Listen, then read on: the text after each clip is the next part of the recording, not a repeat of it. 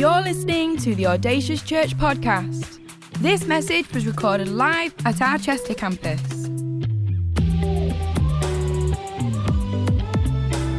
We know this is a great investment into your life, so tune in, listen up, and stay focused. For any more information, visit us online, audaciouschurch.com. Have you had a time in your life where you've had a moment where vision has cost you something? Where vision has cost you something. Last year in our vision offering, Lysandra and I got challenged. We've always lived by the principle, if we build God's house, He'll build our house. But it came this moment where we're talking about what we give in faith in the vision offering, and there was a figure I had in mind, and Lysandra came in with a figure that was probably 3 or 4 times what I had in mind. I was like, wow, love, you've got more faith than I do. That's a word for the fellas over there in the youth section. Always marry a godly wife who calls you up, calls you higher. But she had this in mind, right? And for us, we had this tension moment where I could have lived in fear, but we made a decision to live in faith. So we decided we would give over the course of 6 months what would be a month's wages for one of us. And we had just moved into our brand new house. And we needed blinds for the windows. We needed lampshades for the lights. We literally needed to use this capital that we'd been believing for and saving for our new house. But we decided in that moment that we would build God's house and trust that God would build our house. So what happened was, for the course of 3 months, people would walk by past our house. There'd be no blinds in the windows. We'd be sitting watching TV. They'd waving at us. We'd wave back at them. And always be reminded in that moment of the why we had no blinds on the windows was because we were building God's house and trusting that God would build our house. Now, we had pledged that amount of money on the Wednesday night before the Sunday with our leadership team. And that Friday, Lysandra went looking for a new job in Chester. And she knocked on some doors closed. But one door she knocked on, the door swung wide open. And within 2 hours, Lysandra was offered a brand new, awesome job in the city. Right before we had even given in the vision offering. But we're in this tension 3 months in, and we're praying, we're believing, we're trusting that God would build our house as we commit ourselves to build God's house. And what happened was someone out of the blue on Facebook contacts Lysandra, someone from America she met many years ago, and says, hey, Lysandra, you're an architect. I see you've just qualified. Do you want to help design our house in America? Well, Lysandra said, hey, I don't have the regulations are different. I can't do the technical designs. They said, we don't need that from you. We just want you to help design the house. Lysandra said, amazing. Yeah, I'd love to help. And the amount of money that they have given Lysandra for that project is the exact amount of money we pledged in the vision offering. Build God's house, and God would build your house.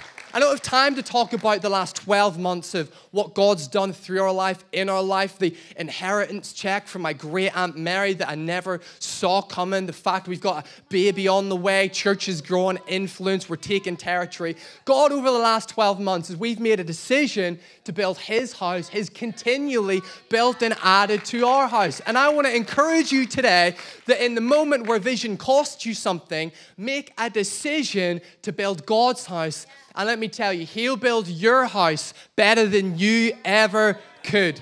But we've all had these moments, haven't we, where vision has cost us something.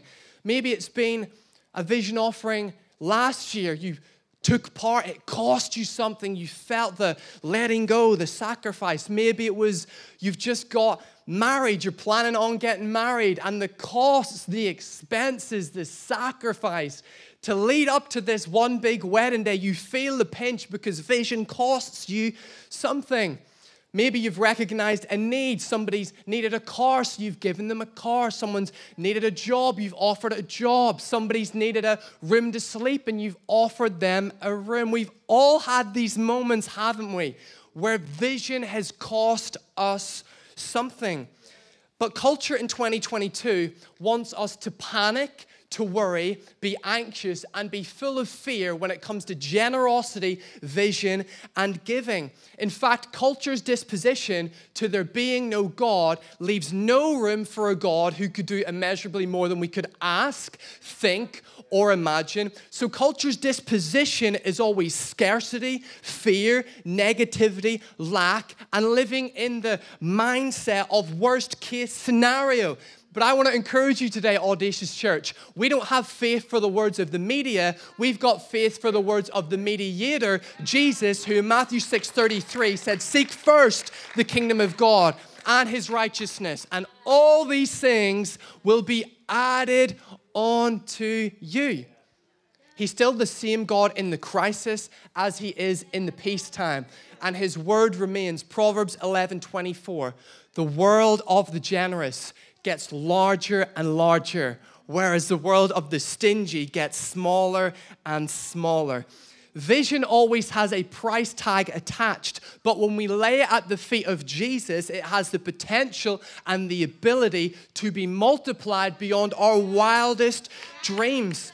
And the danger today for us, church, is if we fail to own this moment, the moment will pass us by.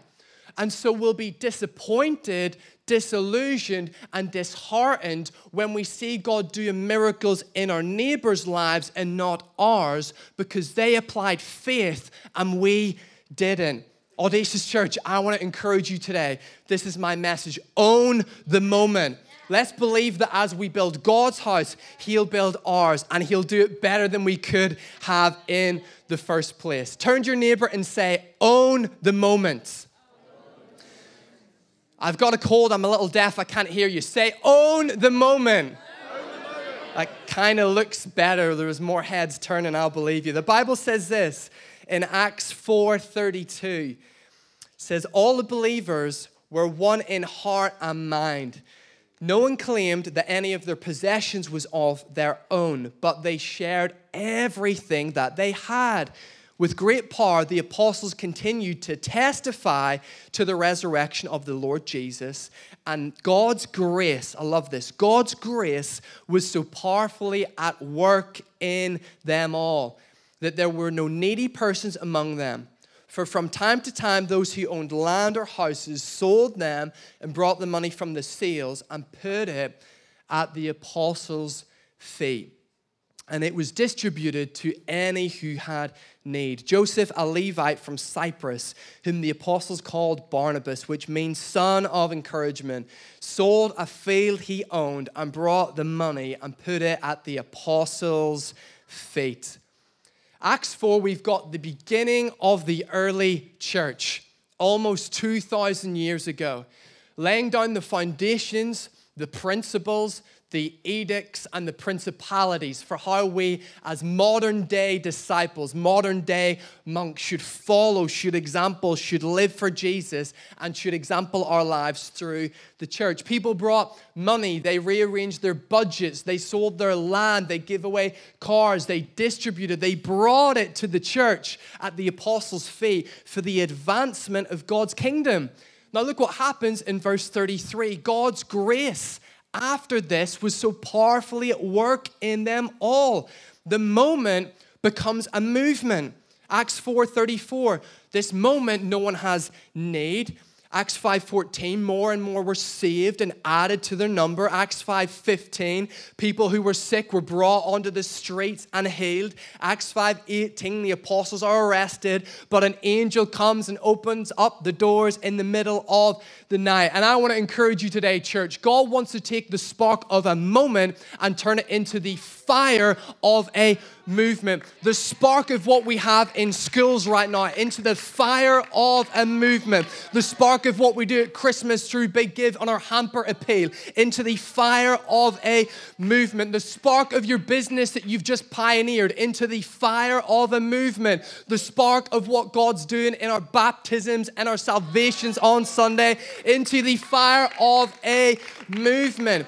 But in order for God to do what he's never done before, we've got to step out in faith like never before. And for a moment to become a movement, there has to be momentum. This movement of the church in Acts echoes in eternity because of a moment that generated momentum. Today, church, this is a moment. And from this moment, there's going to be a movement. And God's going to add to the fire of what's happening. And we're going to generate momentum to reach this city and beyond together. What does momentum mean? It means strength or force gained by motion or by a series of events. Isaiah 40:30-31 says, even youths grow tired and weary. How many parents of teenagers know all about that? Even youths grow tired and weary. And young men stumble and fall. But those who hope in the Lord will do what? They'll renew their strength. They will soar on wings like eagles. They will run and not grow weary. They will walk and not be faint. The word hope here in the Hebrew is a word called tikvah. And it's not merely a wish or a longing. It's an expectation of obtaining what is desired. And when you have such a hope as this, you're not merely wishing like the lottery, hoping that something might happen, but it's a confident expectation of obtaining what is desired. The Bible expresses this kind of hope renews strength. In other words, it takes movement and turns it into momentum. And today, church, we must take the movement and turn it into momentum. Verse 31, soar on wings like eagles, run and not grow weary, walk and not be faint. Momentum doesn't come to you, it must come through you. You've got to soar, you've got to walk, you've got to move, you've got to run. And if this is the kind of hope you have in God today, you must move for momentum. Maybe all you've got today is strength to walk, then walk. Maybe all you've got is strength to run, then run. Maybe you've got strength to soar today, then move and soar and go forward in God, because all of us, for the sake of momentum, must keep moving forward. Must keep moving forward. Band, come up and help me out for this next point. Once we own the moment, becomes a movement. We move from momentum. Our momentum must then become a monument. Say it again. Once we own the moment, we become a movement. Once we're a movement, we move with momentum. And then our momentum becomes a monument. Lysandra and I last month, we got the awesome honor to get to go to Paris for a holiday, which was awesome. Never been to Paris before except in the Charles de Gaulle airport. So actually to get out of the airport, see Paris was special. And we went to this place. It's called Montmartre. It's the second most visited place in Paris after the Eiffel Tower. So we're up there. It's beautiful. We're hanging out. And we start to look into a little bit of the history as to why it's called Montmartre. It's called Montmartre, which means Mount of the Martyrs. Mount of the Martyrs. We do a little bit more digging and we unpack this story. Through Saint Genevieve, who lived in the 5th century, we learn of the existence of a Saint Denis, the first bishop of Paris. It was on this site that Saint Denis was martyred. And Saint Genevieve persuaded the people of Paris to erect a chapel on this site. Over time, many other Christians were martyred here. There was chapels erected, they were burnt down, they caught fire, they were demolished. But ever since this moment, there's been continual building and monuments put on the site. And today, standing on the site of Montmartre, the Mount of Martyrs, is this beautiful church called the Sacré-Cœur, which stands on the Mount of Martyrs. We've got a photo on the screen. There we are, Lysandra and I. Looks like I'm really tall in that photo, doesn't it? Absolutely stretched up. There it is in the background, the Sacré-Cœur. And what I love about this building in particular is this fact. On this site, there has been 135 years of continuous prayer, night and day. 135 years of continuous prayer, night and day. Ours praying. A moment that became a movement that generated momentum that then became a monument that would inspire the generations to come to move forward in God. Psalm 145 verse 4 says, "One generation shall commend your works to another and shall declare your mighty acts." A moment that becomes a movement that generates momentum that leaves a monument. And today, church, your momentum has the potential to leave a monument, a legacy in your life, in the city and beyond, where generations 135 years from now will look to that moment and say, it's because of my great-great-granddad. They lived with faith. They gave with faith in a vision offering. They didn't fall back, be fearful, live in doubt, but they took a moment, allowed it to become a movement that generated momentum and left a monument. Generations today are depending on you to leave a monument for them, that your ceiling would become their floor. They're depending on you to reach new heights in God so they can stand on the shoulders of giants. They're depending on you to rewrite the narratives of poverty, of injustice. They are depending on you to trust God and fulfill your calling. What are the stories of faith you're leaving behind for your children and your children's children? What is the legacy of obedience that will inspire them to believe for more? What are the stories you'll tell years from now at the dinner table? Or perhaps now with your grandchildren, the stories of faith. A moment that became a movement, that generated momentum, that left a monument. We believe many years from now, after none of us are here, there'll still be an Audacious Church in Chester. And we won't only be in Chester, we'll have gone to North Wales. We'll have planted other locations. We'll have seen hundreds and thousands of people come to know Jesus because a group of individuals said, I don't want to live in the words of the media, I want to live for the words of the mediator who said, seek first the kingdom of God, and all these things will be added on to you. Thank you for listening to this Audacious podcast. For any more information, visit us online, audaciouschurch.com. We'd love for you to join us at one of our campuses, Manchester, Chester, or online, every Sunday, 10 a.m. and 12 p.m.